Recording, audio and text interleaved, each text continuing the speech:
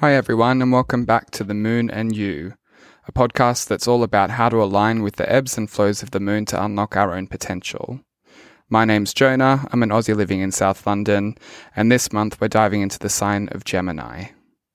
Gemini is the third sign in the zodiac, and it's ruled by the element of air, and it's ruled by the planet of Mercury.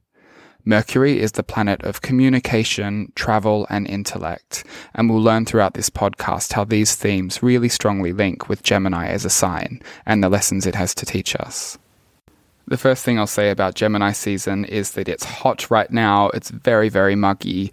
We've been going through some heat waves here in the UK, and we've seen quite a few thunderstorms just over the past couple of days. So it feels like summer is definitely here, and that makes sense when we think about the fact that the summer solstice on the 21st of June is just around the corner of where we are now.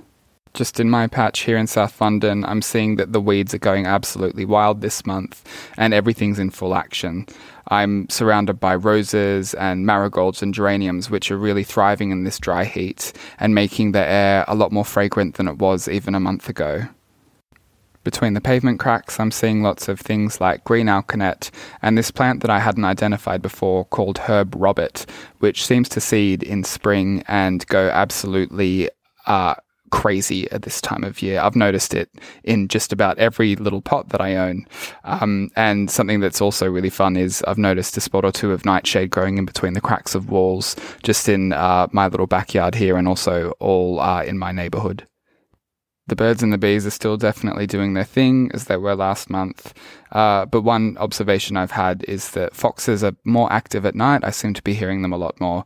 And something that brought me quite a lot of joy this past month was walking past a little family of ducks with little ducklings following their mum towards the water. So I feel like that sort of birthing season has been and gone, and now we're starting to see this new generation of wildlife springing up all around us.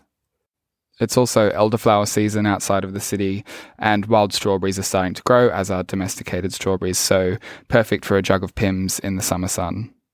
June is named after Juno, who's the wife of Jupiter in Roman mythology. You might recognize Jupiter as Zeus in Greek mythology, which we'll get onto in a minute. And I mentioned earlier that we have the summer solstice on the 21st of June, which is the longest day of the year and a day of frivolity and revelry and enjoying all of the wonderful gifts that summer brings. So onto Gemini itself. The constellation is dominated by two bright shining stars that are called Castor and Pollux, remember those names, and they're named after the Gemini twins. Pollux is the brightest of the two stars, and it's actually the closest giant star to Earth. So you've probably clocked by now, as have I, that lots of the stories behind these signs are quite bizarre.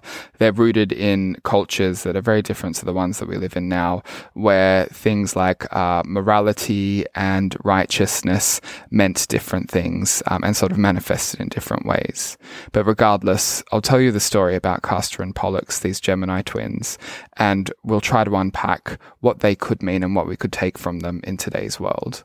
Many moons ago, in ancient times, there was a queen leader. She was queen of the Spartans, and in typical fashion, Zeus was attracted to her fair skin and her dark hair and turned his eye towards her. Zeus knew that Leda had a soft spot for swans, so he transformed himself into one and was attacked by an eagle through his own weaving of fate to gain her attention and her sympathy. She, of course, fell for this, went to save the swan and check that he was okay. Lo and behold, it was Zeus, but in the form of a swan, he took himself upon her, and this is how Leda became pregnant. She was, of course, also a dutiful and loyal wife to the king of Sparta, and through means not understood by modern science, she also fell pregnant at the same time to him, with twins in her belly, one mortal and one immortal. Leda birthed a swan's egg, and from that egg emerged a set of twins with two different fathers. One of them, called Pollux or Polygeuces in Greek, was gifted with Zeus's immortality, his godly blood that ran through him, and the other one, Castor, was mortal like his father, the king of Sparta.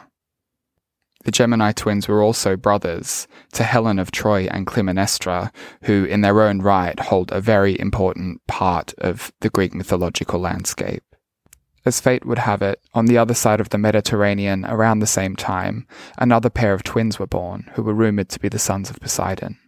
So even though Pollux was immortal and Castor was not mortal, they did share a very close bond, they did everything together.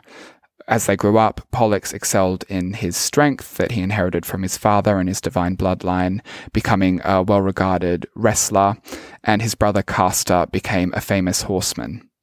They featured in many myths and battles together. Most famously probably was their involvement in the Siege of the Golden Fleece, which we spoke about during Aries season. The other pair of twins that grew up on the other side of the Med also found their fame and fortune in their battle prowess, and it wasn't long until them and the Gemini twins eventually crossed paths. So what started out as a friendly rivalry between the two sets of twins did turn sour after the Gemini twins were tricked out of their fair share of a deal by their rivals. This tit-for-tat escalated when the Gemini twins stole away with the women betrothed to their rivals in secret, and in good old Spartan fashion, a battle ensued. It was in this battle that Castor killed one of the rival twins. The remaining twin went into mourning and sought about making funeral arrangements, but to make it worse and throw gasoline on the fire, Castor decided to sabotage the mourning rite of the remaining twin, and ended up being killed by him by the blade of his own sword. Pollux, consumed by grief, then exacted his own revenge, taking the life of the last remaining rival. 3 men had died, and what was Pollux's gift became his curse. His brother was gone, his rivals were gone, and he was bound forever to the wander the worlds, with grief heavy in his heart. In desperation, he pleaded to Zeus to share his immortality with Castor, which Zeus did oblige, by placing them both in the heavens as the constellation of Gemini, where they live on today. It's a pretty sad story, but what do we learn from it? I think one of the most obvious lessons is all about pettiness and pride, and how many wrongs made a right in this situation and what was actually gained. The story could have ended very differently if they chose to break the cycle. Sabotaging the mourning process was particularly questionable, and it reminds me of a Vedic saying, which goes something like, "Pride of wealth destroys wealth, pride of strength destroys strength, and pride of knowledge destroys knowledge." And in this case, the Gemini twins let their pride of righteousness destroy righteousness and what was actually right for everyone. Another reflection I had was about the nature of duality. The Gemini twins personify this idea that opposites attract, with Pollux embodying eternal life and Castor embodying the stark reality of mortality. I think on this level, Gemini teaches us to reflect on the helpful and harmful potential of binary thinking, and on a deeper level, I think, on the nature of consciousness itself. In many cultures, there is a belief that in order for the universe or God or spirit or whatever you want to call it, in order for life to exist, it must have a point of reference to reflect on. So in some beliefs, God or the gods saw their own reflection and thus life came into being. I think this is the root of the whole "I think, therefore I am" philosophy. And also the belief that friction between yin and yang is what gave rise to all that is and continues this cycle of life that we are all a part of. My take home this month, and with Gemini in general, is that it's all about choice. We can choose to push our mental and emotional energy into kindness, compassion, humility, and gratitude, or we could choose, like Castor and Pollux, to be spiteful, petty, and impulsive. We, of course, can't be one all of the time because it's the human condition to be flawed, but we can develop tools within ourselves to break out of cycles that don't serve us, and to also question and share what our best qualities are with the rest of the world. I think Gemini's lesson is all about the nature of the mind, and anyone that's looked into a little bit of psychology will recognize terms like ego and superego and id and all that sort of stuff, and all of these binaries that sort of help us conceptualize our different thought processes at different times and on different levels. I think there's also something about the nature of consciousness itself and our ability to sort of shift our awareness and our entire focus away from just our mind. And I don't say that lightly. I mean thinking about when we're in extraordinary moments of pain or pleasure, where our mind actually isn't sitting there and cognitively processing all these sorts of things and thoughts and feelings, but you are just being very, very present as a conscious being without the sort of like mental clutter or mental narrative in our heads.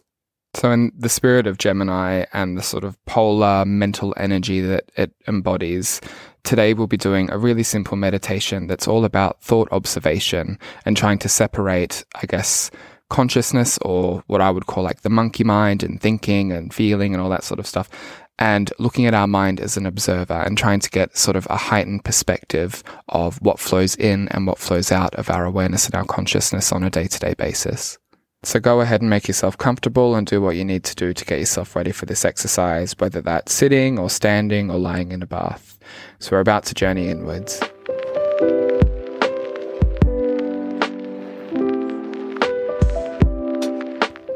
And we'll start as always by drawing attention to our breath. Breathing in through our nose and out through our mouth. And giving ourselves permission to relax. In through our nose and out through our mouth.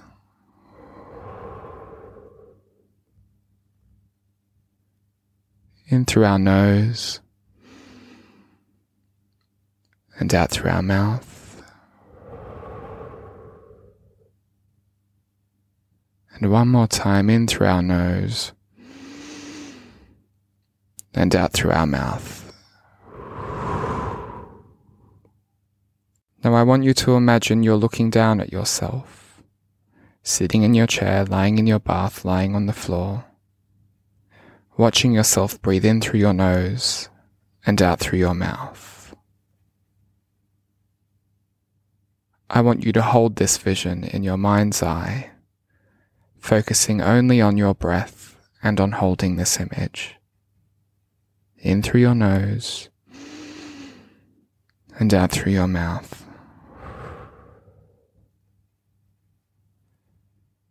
If thoughts arise, imagine them like clouds passing through the vision in your mind's eye. Focus on your breath to breathe in through your nose and push them away with those outward breaths, saying farewell to that thought. Returning again to the rhythm of your breath and the image of yourself in your mind's eye. Now hold this rhythm and steady pace. In through your nose and out through your mouth. In through your nose, holding your consciousness with your breath and with the picture in your mind. And out through your mouth, blowing away those incurring thoughts like clouds. In through your nose and out through your mouth. In through your nose and out through your mouth. In through your nose and out through your mouth. In through your nose and out through your mouth, letting yourself be empty-minded and one with conscious breath, and emptying your mind of any other intrusive thoughts. In through your nose and out through your mouth. Hold this space for as long as you might need it. And when you're ready to return to the waking world, slowly bring your awareness from your breath back to your body, starting with the rise and fall of your chest, and expanding that consciousness outwards. Feeling your abdomen, feeling your shoulders and hips, feeling your limbs, and gradually drawing your attention to your physical form. And when you are ready, open your eyes to return to the waking world.